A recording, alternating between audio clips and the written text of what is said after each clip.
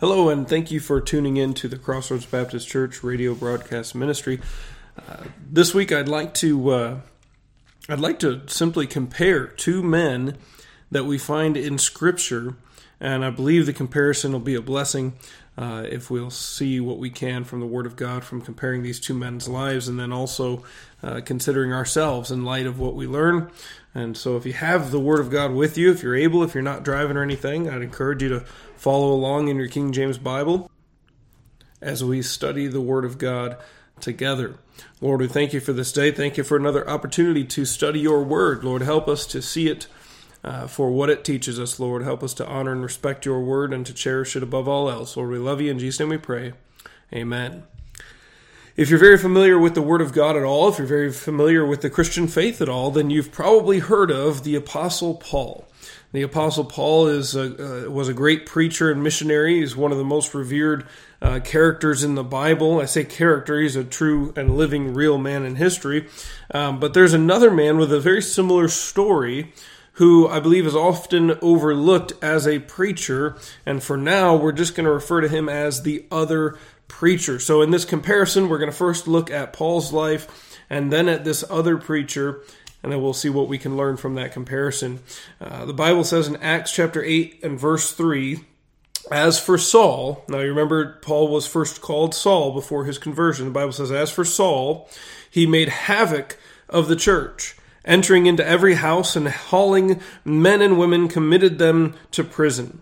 Acts 9 verses 1 and 2 say, and Saul, yet breathing out threatenings and slaughter against the disciples of the Lord, went unto the high priest and desired of him letters to Damascus, to the synagogues, that if he found any of this way, whether they be men or women, he might bring them bound unto Jerusalem.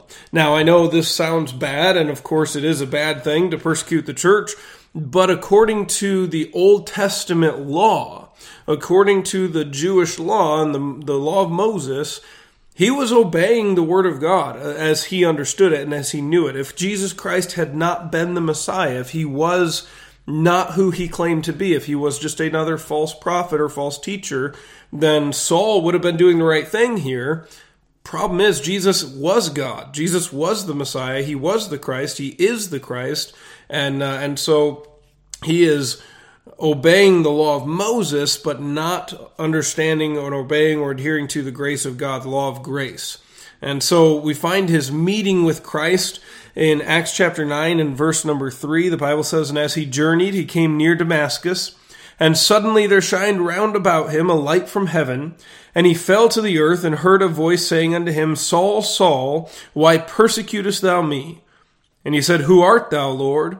And the Lord said, I am Jesus, whom thou persecutest. It is hard for thee to kick against the pricks. And he, trembling and astonished, said, Lord, what wilt thou have me to do? And the Lord said unto him, arise and go into the city, and it shall be told thee what thou must do. We see here, and we don't have time this morning to look at the following passages, but we see with the Apostle Paul, when he meets Christ, when he has a personal meeting with Lord Jesus Christ, there's a big change in his life. He now is obedient to the Lord. There's a change in his behavior and his attitude and his heart. There's a rebirth that the Bible talks about. When we're saved, old things are passed away. Behold, all things are become new. And so he has new desires. Now he has, instead of a desire to capture and haul away captive and slaughter Christians, he has a new desire. That desire is detailed in Romans chapter 1 and verse 15. The Bible says here, so as much as in me is, this is the Apostle Paul speaking through the Holy Spirit, so as much as in me is, I am ready to preach the gospel to you that are at Rome also. As much as in me is, with everything that I am, I'm ready to preach. He had another desire found in Philippians 1:23. The Bible says, for I am in a strait betwixt two, having a desire to depart and to be with Christ, which is far better. Now, those are some good desires to have. A desire to preach and tell others about Jesus Christ. A desire to be with the Lord, to depart and be with Christ. Those are good desires. Those are good things. And then I want you to notice too that after that personal meeting with Christ, not only does he have a new desire, he's now been given a new task by the Lord. He has been tasked by Christ with reaching people with the gospel. Acts chapter 13 and verse number, let's start in verse number 46. Acts 13:46. The Bible says, "Then Paul and Barnabas waxed bold and said that it was necessary that the word of God should first have been spoken to you, but seeing ye put it from you, and judge yourselves unworthy of everlasting life, lo, we turn to the Gentiles. For so hath the Lord commanded us, saying, I have set thee to be a light of the Gentiles, that thou shouldest be for salvation unto the ends of the earth. And when the Gentiles heard this, they were glad, and glorified the word of the Lord. And as many as were ordained unto eternal life believed. And the word of the Lord was published throughout all the region."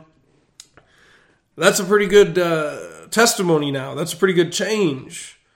God has taken this man who was once a persecutor of his church, and he has given him the job of being a minister of the gospel to the Gentiles.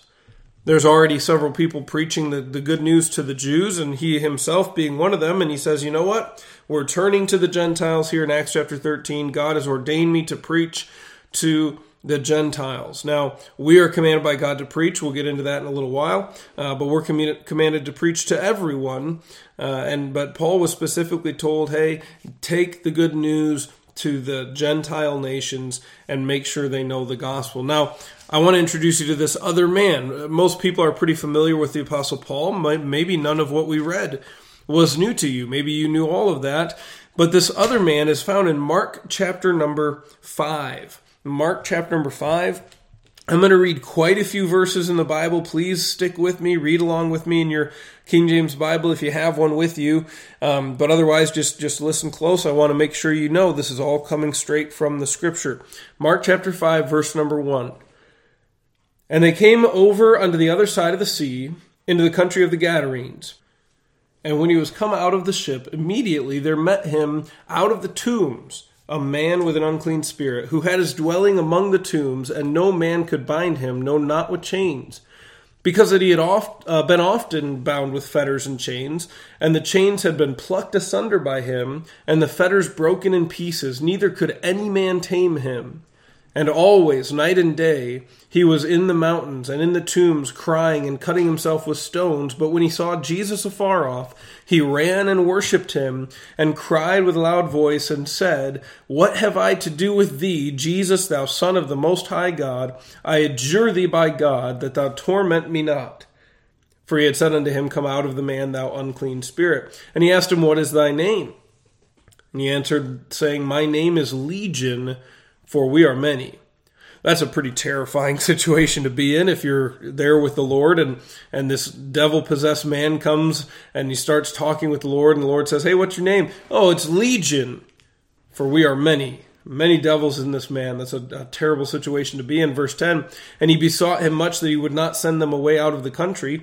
Now there was nigh unto the mountains a great herd of swine feeding, and all the devils besought him, saying, Send us into the swine, that we may enter into them. And forthwith Jesus gave them leave, and the unclean spirits went out and entered into the swine, and the herd ran violently down a steep place into the sea. They were about 2,000, and were choked in the sea. Now, this is a pretty interesting testimony, I would say. This man lived in the tombs. He's living as close to death and representation of death as can be. Similar to those who are without Christ. They're one breath away from eternity at any time. This man, too, has a personal meeting with Jesus Christ. And look what happens when he meets with Christ. Christ sends away those devils out of him. Verse 14, And they that fed the swine fled, and told it in the city and in the country, and they went out to see what it was that was done. And they come to Jesus and see him that was possessed with the devil, and had the legion, sitting and clothed and in his right mind, and they were afraid. This man had such a change. Christ changed this man's life in such a drastic way that the people who knew him before, the people who knew him as the man with a legion of devils, they were afraid to see him sitting clothed in his right mind, because it was such a change. Now, I would ask you, Christian, if you're saved, if you believe you're going to heaven when you die, if you have a Bible reason to believe that, has there ever been a change like that in your life? Now, you may not have ever been cutting yourselves and living in the tombs, but the Bible says that when we are saved, we're going to be new creatures. Like I said before, old things pass away, all things become new. There's a change that will take place in our hearts and will manifest itself through our works, our actions, our attitudes, through every part of our lives. And so this man, there was such a change that the people were afraid, and they asked Christ to leave their coast. They're afraid of the power that Christ has. And then you look down at verse number 18 with me, Mark chapter 5, verse 18. We see this man has the same desires that the apostle Paul had. Mark chapter 5, verse 18. And when he was come into the ship, talking about Christ, he that had been possessed with the devil prayed him that he might be with him. He wanted to go with the Lord. He wanted to be with Christ. But look what happens. Verse 19. Howbeit Jesus suffered him not, but saith unto him, Go home to thy friends, and tell them how great things the Lord hath done for thee, and hath had compassion on thee. Now, he had a good desire, but God's answer to him was, No, I have a different job for you. That might have been very difficult to hear. He might have, you think about it, this Lord Jesus Christ just cleansed this man of these devils. He changed his life. I would want to be near that guy too. I would want to follow him around too. I'd want to learn from him. I'd want to have that personal relationship with him. But the Lord says, no, you need to go and preach to your own community. They're kicking the Lord out. They don't want Christ in their area. He says, you need to stay here and be a witness for me.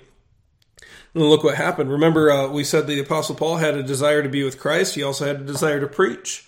Mark 5:20, and he departed and began to publish in Decapolis how great things Jesus had done for him, and all men did marvel. You see that? He preached. He preached in his town about what Jesus did for him.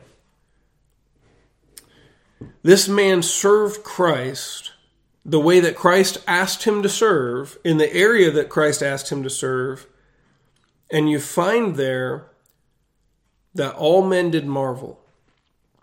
Now, Christ told Paul to preach everywhere. Go to all the Gentiles, go to all the world. Christ told this man, preach here in your hometown. God calls different people to different tasks and different locations because he desires all men to be saved, and each man on earth has someone God desires to send his way. You and I have people that God desires us to reach, whether that be someone in our next door or whether it be someone in a foreign country. God has people in mind for you and I to reach. Now, I said that we were going to try and learn for ourselves some applications from this comparison of these two men. Consider us. Before Christ, this last man, he was possessed of devils. Before Christ, Paul, who was then Saul, was persecuting the church. Before Christ, the Bible says of us in Ephesians 2:12 that at that time ye were without Christ, being aliens from the commonwealth of Israel and strangers from the covenants of promise, having no hope and without God in the world. The difference that was made in their life, though, was that they met the Lord. And I hope that you as well have met the Lord Jesus Christ. The Word of God says in Romans 5:8, But God commendeth his love toward us, in that while we were yet sinners, Christ died for us. I hope you know the Lord. I hope you've had that personal meeting with Jesus Christ, as Paul and this other man have had. And if you have, the Bible says there will be a change. There will be a difference. Just like with these men, they had new desires. They had a desire to preach. They had a desire to be with the Lord. And if you've been saved by the Lord Jesus Christ, you ought to have those same desires in your life. People sometimes believe that God cannot use them, that God cannot allow them, would never honor them with the ability to preach or to lead somebody to the Lord. But the truth of the matter, just look at who is in this story. We have a man who was possessed of devils. We have a man who was religious and unsaved. If God could use Paul, if God could use this devil-possessed man, surely God can use you if we'll just have the desire to serve him. I hope you're saved. I hope you're serving. I hope you're reaching to your neighbor and to the lost people of this world that don't know about Jesus Christ. The world needs to hear the gospel.